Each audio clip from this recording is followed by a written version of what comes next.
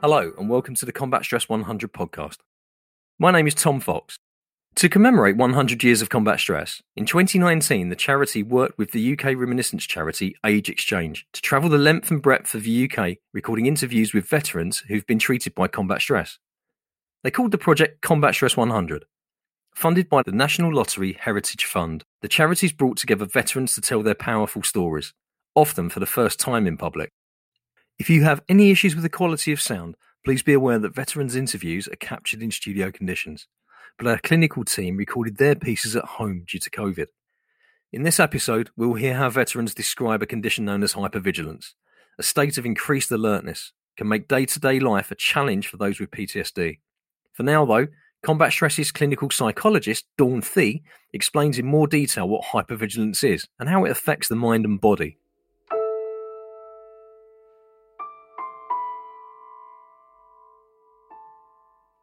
As mentioned in a previous podcast, hypervigilance is a symptom of PTSD. So what then is hypervigilance?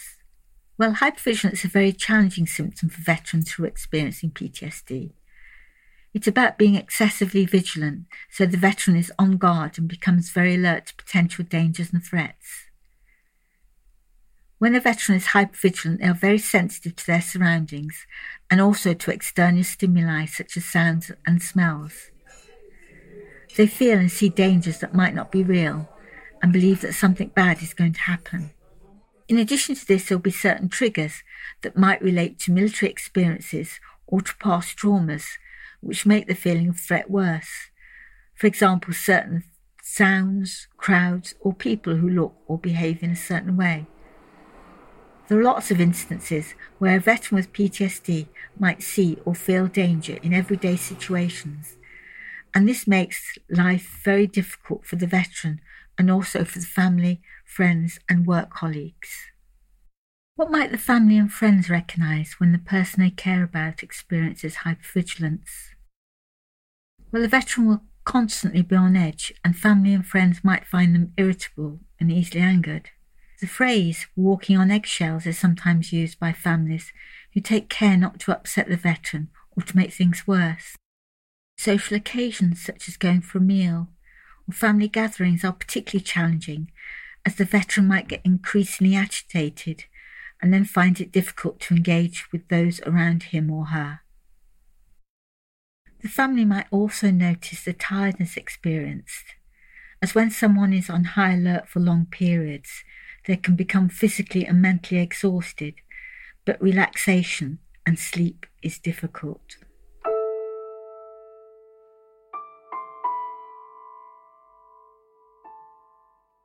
So I went and saw this GP. I explained to her what happened. She goes, "No, you're on the sick straight away."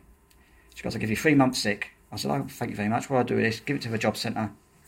Those, you won't have to attend." I said, "Okay." And then she explained to me, "Have you ever heard of PTSD?" And I said, "Our counsellor told me about it a few years ago." She goes, "Well, I suspect you may have that."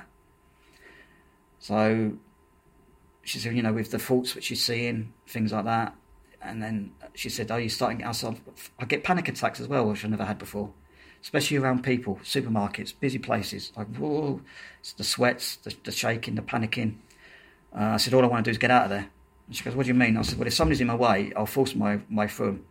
I don't care how big they are. If need be, I'll physically move them out of the way so I can get out." She goes, yeah, I think you've got this, blah, blah, blah. And then she said, "Have you ever heard of combat stress?" And was that the first time you'd heard? First time. So I said, "No, I haven't got a clue what you're talking about." So she explained to me what it was. It's about, veterans with mental health. And I said, "I'm not mental, there's nothing wrong with me." She goes, No, I'm not saying that." She goes, "It's a condition, it's quite common."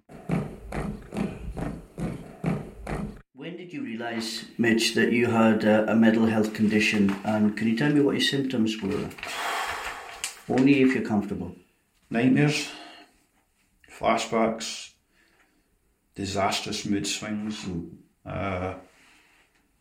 Even now, 23 years later, I go in a cafe or a pub and I've got to sit facing the door. If I can't sit facing the door, I leave that pub. I sit in a train, I sit facing the exit. I sit to my back to the wall so nobody can come up behind me. I'm always looking along.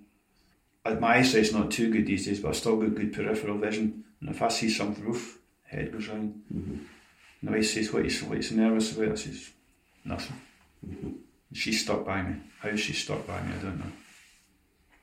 When did you realise you had a mental health condition? See, that was 96, my Bosnia tour. It was probably 2012. I first contacted Combat Stress when we lived down in Stourbridge in the West Midlands. Mm-hmm. And then the day the letter arrived was the appointment on the letter was the day we were actually moving up to Scotland. So I cancelled the appointment. Mm-hmm. And when we got settled into the house, I contacted Combat Stress again and I explained what had happened. Yeah. And then started the ball rolling. What made you seek the help from Combat Stress? To try and get myself sorted out. The wife was putting up with it. She still puts up with it. I'm not as bad as I used to be, but I still have good days. I still have shitty days. I still have days where she'll storm at the house and go for a walk and come back later. I do the same. Where we live in Drongan, there's a nice, I call it the circuit. You get out the house, out the back door, along the end of the lane, turn right, up the top of the hill, and you're down out in the countryside. And when you go round, follow the road round, there's a couple of stud farms, and I just like to stand watching the horses in fields. And I've taken up photography.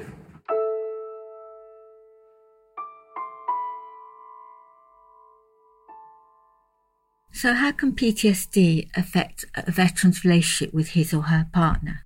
Well, there are many research studies that show how PTSD has a profound effect on intimate, close relationships. For instance, emotional numbing, shame, guilt, and avoidance can all lead to problems with communication and trust. Anxiety, anger, hypervigilance, low mood and sleeplessness can all contribute to negative interactions. The way that PTSD affects close relationships is very complex. The couple can feel stuck in an ongoing cycle where PTSD is contributing to their difficulties, and then these difficulties reinforce the symptoms of PTSD. So even though a couple may love and care for each other, they cannot express this, and they may find it hard to enjoy time together. A couple might feel powerless as their relationship continues to go downhill due to their unhelpful, repetitive behaviours. So they might need some professional help to start to move in a more positive direction. So what is Combat Stress doing to help the veterans and their partners? At the present time, Combat Stress is running a small pilot study enabling veterans and their partners to have couple-based therapy for PTSD using video conferencing technology such as Skype or Microsoft Teams.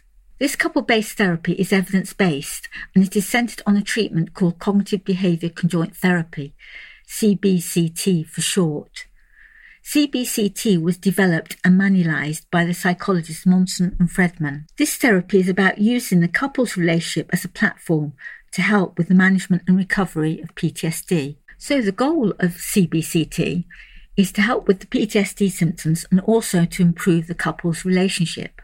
It's not about teaching or coaching the partner to care for the veteran, so the partner isn't seen as a therapist, but instead the couple are viewed as a unit. They are seen as a couple who relate to one another as adults and who both have needs and who both can work together to help manage the PTSD symptoms of the veteran.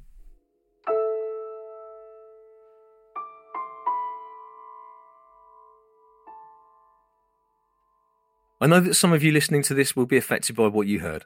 Whether you're a veteran or a friend or relative of a veteran, the Combat Stress 24-hour helpline is there for you. Combat Stress is a charity that is heavily dependent on public donations. If you can help, text GIVE to 70004 to donate £5. Please note, we may contact you about this campaign and the work our charity does. To give £5 but to opt out from further contact from us, text GIVE NO. Text costs your standard network rate plus your £5 donation. Combat Stress will receive 100% of your donation. Please obtain the bill payer's permission before you text. The customer care line is 01372 587 153. Charity number 206002. Next time on the Combat Stress 100 podcast. Moral injuries.